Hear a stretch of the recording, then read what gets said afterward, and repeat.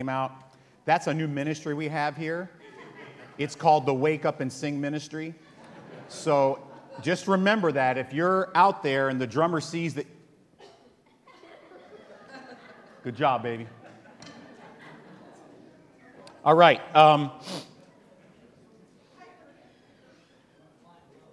Before I get started, I just wanted to mention to you guys, if I could, there's a discipleship class that starts May 13th. It's 5 weeks from 6:30 to 8 on Wednesdays in the evening. It's called the Palms Essentials. Just wanted to let you know, we'll talk a little bit more about it next week.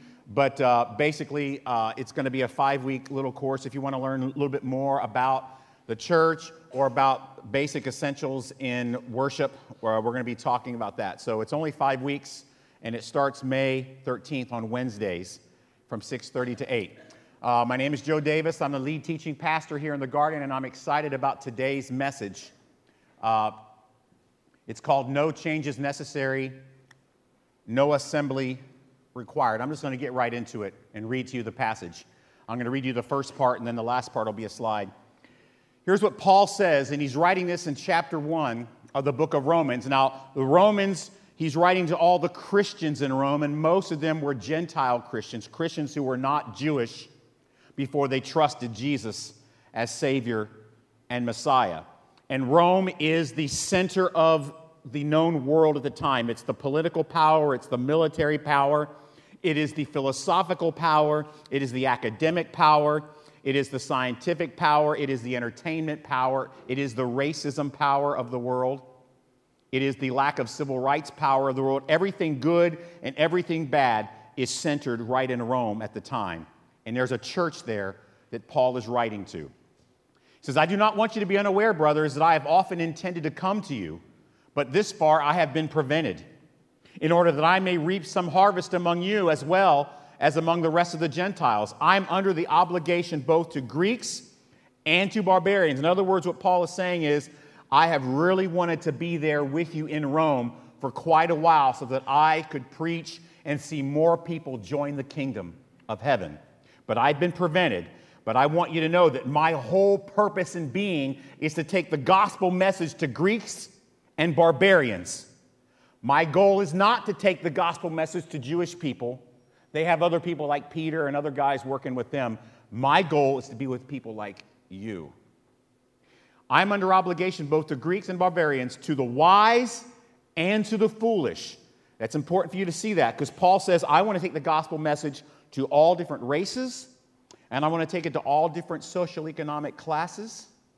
I want to take it to the poor. I want to take it to the rich. So I am eager to preach the gospel to you also who are in Rome. Why? Because Rome is the center of this, the center for Greeks, and barbarians, and wise, and foolish, and rich, and poor. Everything there. It's the melting pot of the world at the time. And then the most famous part of probably the book of Romans, except for maybe some passages in chapter 8. For I am not ashamed of the gospel, for it is the power of God for salvation to everyone who believes, to the Jew first, and also to the Greek. For in it the righteousness of God is revealed from faith for faith, as it is written, the righteous shall live by faith. Now you understand, Paul realizes he's nearing the end of his ministry at this time. And his last and greatest desire near the end of his life was to be in Rome to proclaim the message of the gospel of Jesus. He is eager to share this message in Rome, knowing that the result of it would be that he would probably face certain death. This desire to die sharing the gospel drove him. And it's so easy for us just to read this passage, for I am not ashamed of the gospel of Jesus. You know, it sounds like something great put on a t-shirt or a bumper sticker or something you would name a sermon series after. And it's so easy to read this, but you really can't appreciate how crazy this desire is and how daunting and how ridiculous it is unless you first understand, as we always do, the history of the passage. Remember, there are 3 ways you study every passage of Scripture, correct? Historical, what about man? Theological, what about God? And then devotional, what about me? So let's look at the historical application of this passage. I want to look at some of the problems that Paul would face with sharing the gospel in Rome. The first one is political. Rome is the center of political power, and it's brutal to outside ideas that might bring unrest to the empire. The Romans were famous for saying, look, you can have your religion as long as you want to until it causes us problems, then we're going to kill you. There's political boundaries. There are legal boundaries. Jesus was a crucified Savior. You understand that. Crucifixion was not seeker sensitive, if you will, especially in a place like Rome. Crucifixion was the absolute worst way you could die. Crucifixion meant you were one of the worst in your crimes. Fear of crucifixion would cause most to not even want to associate with a message that had the idea of crucifixion in it for fear of their own safety.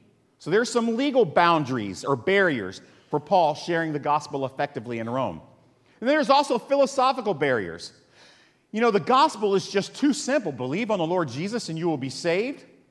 This is the home of the world's most renowned scholars at the time. As a matter of fact, 1 Corinthians 1, 18 to 19, also written by Paul, says this: Christ, the wisdom and power of God, for the word of the cross is foolishness to those who are dying, but to us who are being saved it is the power of God.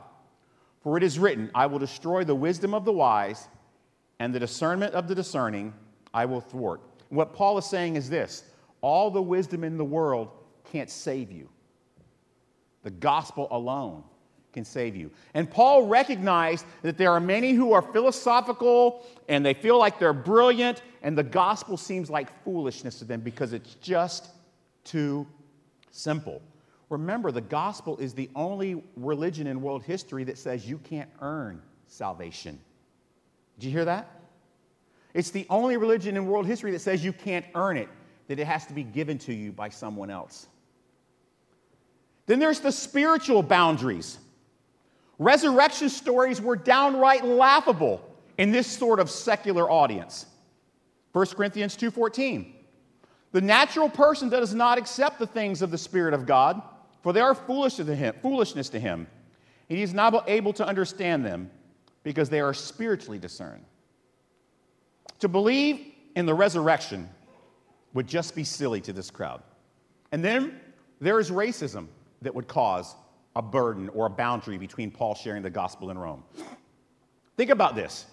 Here comes a converted Jew who's already gotten into trouble in other regions with the Roman Empire, coming to Rome to preach to secularists and Gentiles and barbarians that an unknown Jewish teacher in the backwater region of Palestine is the path to eternal life.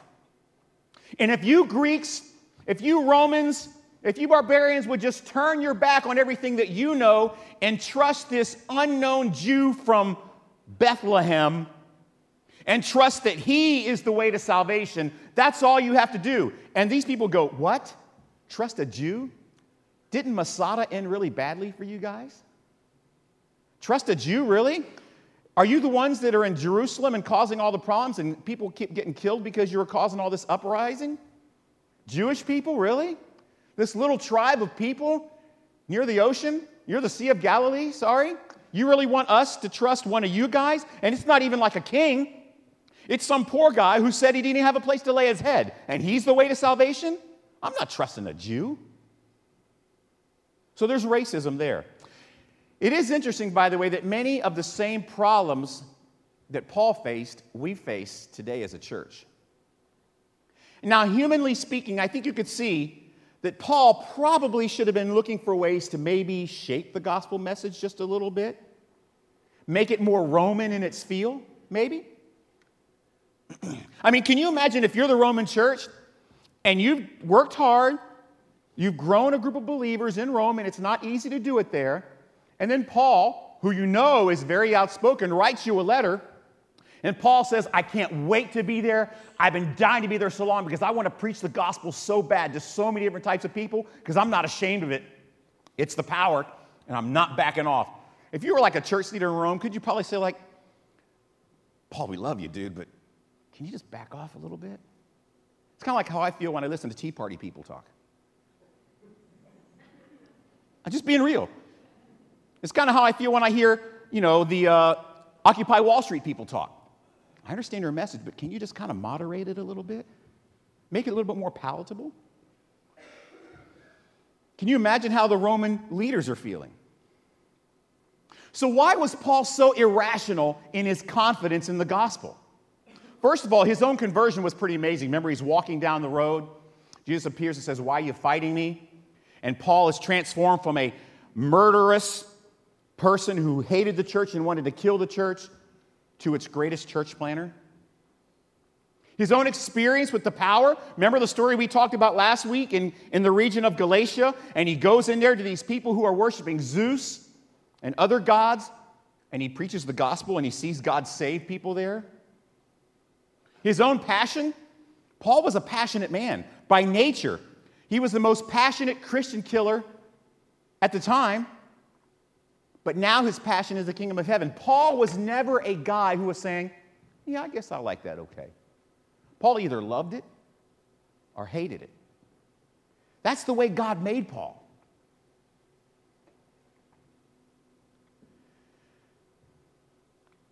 And lastly, his own confidence.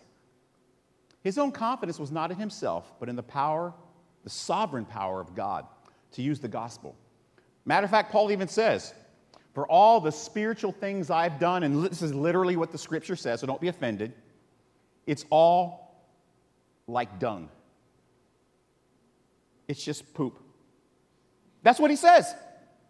He says, everything that I've done, all the work I did as a Pharisee, all of it, it's nothing but dung compared to the excellency of the work of Jesus. So Paul's confidence was not in himself, but in the work of Christ. Okay, so now you understand a little bit of the history about how Paul had this confidence. Now let's look at the theological aspect of this. Why did Paul have this confidence? Because he knew what the prophet Isaiah said. "For as the rain and the snow come down from heaven and do not return there, but water the earth, making it bring forth and sprout, giving seed to the sower and bread to the eaters, so shall my word be that goes out from my mouth. For it shall not return to me empty, but it shall accomplish that which I purpose, and shall succeed in the thing for which I sent it." This is the promise that God says about his word, that when it goes out, no matter who's taking it, even if it's a flawed vessel, even if it's a vessel that seems polished, even if it's a vessel that used to kill Christians and now is trying to make Christians, no matter what it is, when my word goes out, it will accomplish everything it's supposed to. It's not your job to make it palatable. It's not your job to massage it. It's not your job to make it something that's more fitting to the culture. It is the message, and what makes it work is my power and my spirit, which always wins whenever it wants to. See, Paul had absolute confidence in the message and no other message. His very nature of who God made him would not allow him to change it, even if he was facing death. Why would he change it? For fear of rejection? He didn't care about that. Would he change it for political retribution? No, he had already spent time in prison because of it. Would he want to change it for legal trouble? Well, of course not. He wasn't afraid of dying. Would he change it for philosophical arrogance? He'd say, "Look, I was with the best of you when it comes to philosophy." And it was empty. Would he change it because of societal spiritual hurdles? No, he didn't care. So what does it mean for the church today? I feel like we as a church, and I'm not just talking about us in the Garden or at Church of the Palms or the church in Sarasota. I'm talking about the church in general, the church in America. Sometimes we are more ashamed of the gospel than we are the radicals on either side of the spectrum of our lives. Often the church lacks confidence in the truth and the power of the gospel, and we water it down sometimes in hopes that, and we feel like for some reason, some arrogant, ridiculous silly reason that it's our job to make God more palatable, more acceptable to those who don't know him. Or perhaps sometimes we get our passions distracted by other things around us. And I'm just going to tell you, there's no spiritual power in the Tea Party. There's no spiritual power in electing a Christian to the White House. There's no power of salvation in environmentalism. There's no power of salvation in green energy.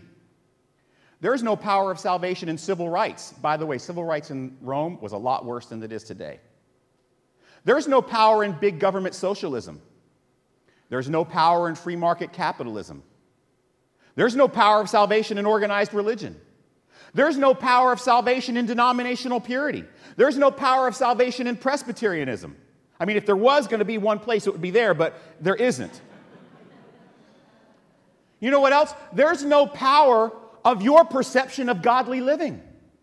Oh, we've got to make the gospel palatable by how we live. Guys, we're sinners. And every newsflash, everybody around you knows it. There's no power in universalism. Some sort of watered down message that says all roads lead to God. Think Paul would have taken this message to Rome? The melting pot of philosophical thought? That Jesus was an exclusive path? See, guys, here's a couple of things I'm going to share with you. The power of the gospel is not in how it's marketed, but in how it's constructed. You understand what I'm saying? The power of the gospel is not in how it's packaged and marketed to your community. The power of the gospel is in how it is constructed, how it is built, the work that went into it, the work of Christ on the cross. The power of the gospel is not in its presentation, but it's in its application. The power of the gospel and the power of salvation is not in you having some slick 5-point presentation with PowerPoint, or maybe using, macro flash media on the internet. Boy, this is really a good gospel message. It'll really save people. That's not where the power of the gospel is. The power of the gospel is when God applies it to the heart of a sinner. The power of the gospel is not in its ability to be understood. It's in God's ability to enlighten someone to understand it. And how do we always talk about this? It's through faith, which is what? It's a gift. It is that gift of faith that makes the gospel powerful. The power of the gospel is not in the response of men. Now, there's got a little bit of an idea. The power of the gospel is not in the response of men, but the promise God will not allow his word to return unsuccessful. So when we share the gospel, the power of the gospel is not inherent in how many people come to know Jesus.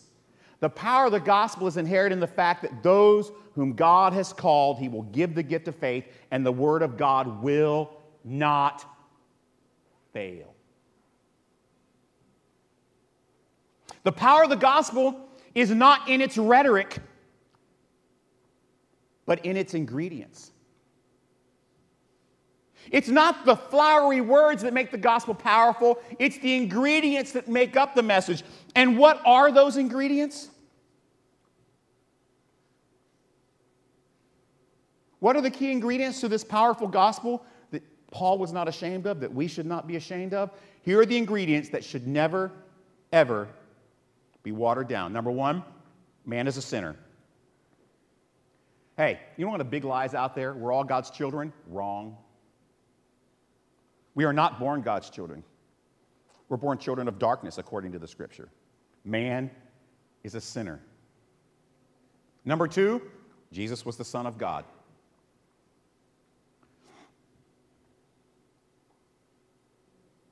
Number three, Jesus died on our behalf on the cross and was separated from God because of our sin in the grave. Number four, Jesus was resurrected by the power of God, the same power that makes sure the word of God will not return void. Same power. And number 5, faith in the cross and his resurrection is an important ingredient. And again, faith is the gift. So instead of recognizing that the gospel is some sort of offensive message, that if it's going to be effective, it should be watered down, or maybe one of these ingredients can we just remove the idea that Jesus is the only way? Can we just say that Jesus is a really good way? You know, there's a lot of ways that way, but ours is really good. No. The gospel shouldn't be watered down. It should be concentrated with emphasis on those ingredients. Don't let other things in to water it down. Take the gospel and concentrate it and say, look, this is the message that saves. Boom, these 5 things. Don't add other stuff. Don't subtract one you think society may not like about man as a sinner. Oh, we're all God's children. No, that's watering down the gospel. We're born sinners, and we need forgiveness. And Jesus offers it through his death on the cross. And his resurrection conquers death.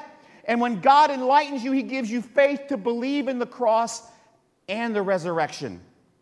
I love how Martin Luther puts it. The gospel is a story about Christ, God's and David's son, who died and was raised and is established as Lord. This is the gospel in a nutshell. You know, as Reformed churches, churches of the Reformation, Protestant churches, Baptist, Presbyterian, Episcopal, we often celebrate Reformation Day, which was actually a couple weeks ago. And we talk about how thankful we are that the Reformation broke away from corrupt teachings and said that Jesus is the way, the truth, and the life. No man comes to the Father but by me. And we celebrate that. And I'm thankful that guys like Martin Luther helped lead that when he nailed the 95 Thesis on the door of the church and said, these are the problems I have with what the church is teaching today. But for some reason, while we venerate Martin Luther and Augustine and other great reformers, we still look for ways as a church in America to make the gospel more palatable. I'm glad Martin Luther didn't make it palatable. Listen, Martin Luther was a crass, crude, rough guy. I'm glad God works in spite of us, aren't you? Any attempt to adjust, massage, broaden, soften, add, or subtract from the gospel is evidence that you are ashamed of Christ and his work. And the result in that message is powerless to change lives. This does not mean we as a church can't be filled with grace and love and mercy and acceptance and compassion toward those who need the gospel. The church can be all those things without compromising the crucial gospel recipe. Think about it. The gospel that had the power to transform you wasn't watered down. Why would you withhold the power of the message that transformed you from someone else? Our hope for people doesn't rest in our ability to massage the gospel message. It rests in our confidence in the Spirit of God to distribute the gift of faith to those he calls into our sphere of influence. Why? So shall my word be that goes out from my mouth. It shall not return to me empty, but it shall accomplish that which I purpose, and shall succeed in the thing for which I sent it. Folks, this is why Paul was not ashamed of the gospel and had confidence it was the power for salvation, because he knew that it was God's work to convince people, not him. He just had a blast telling people about it.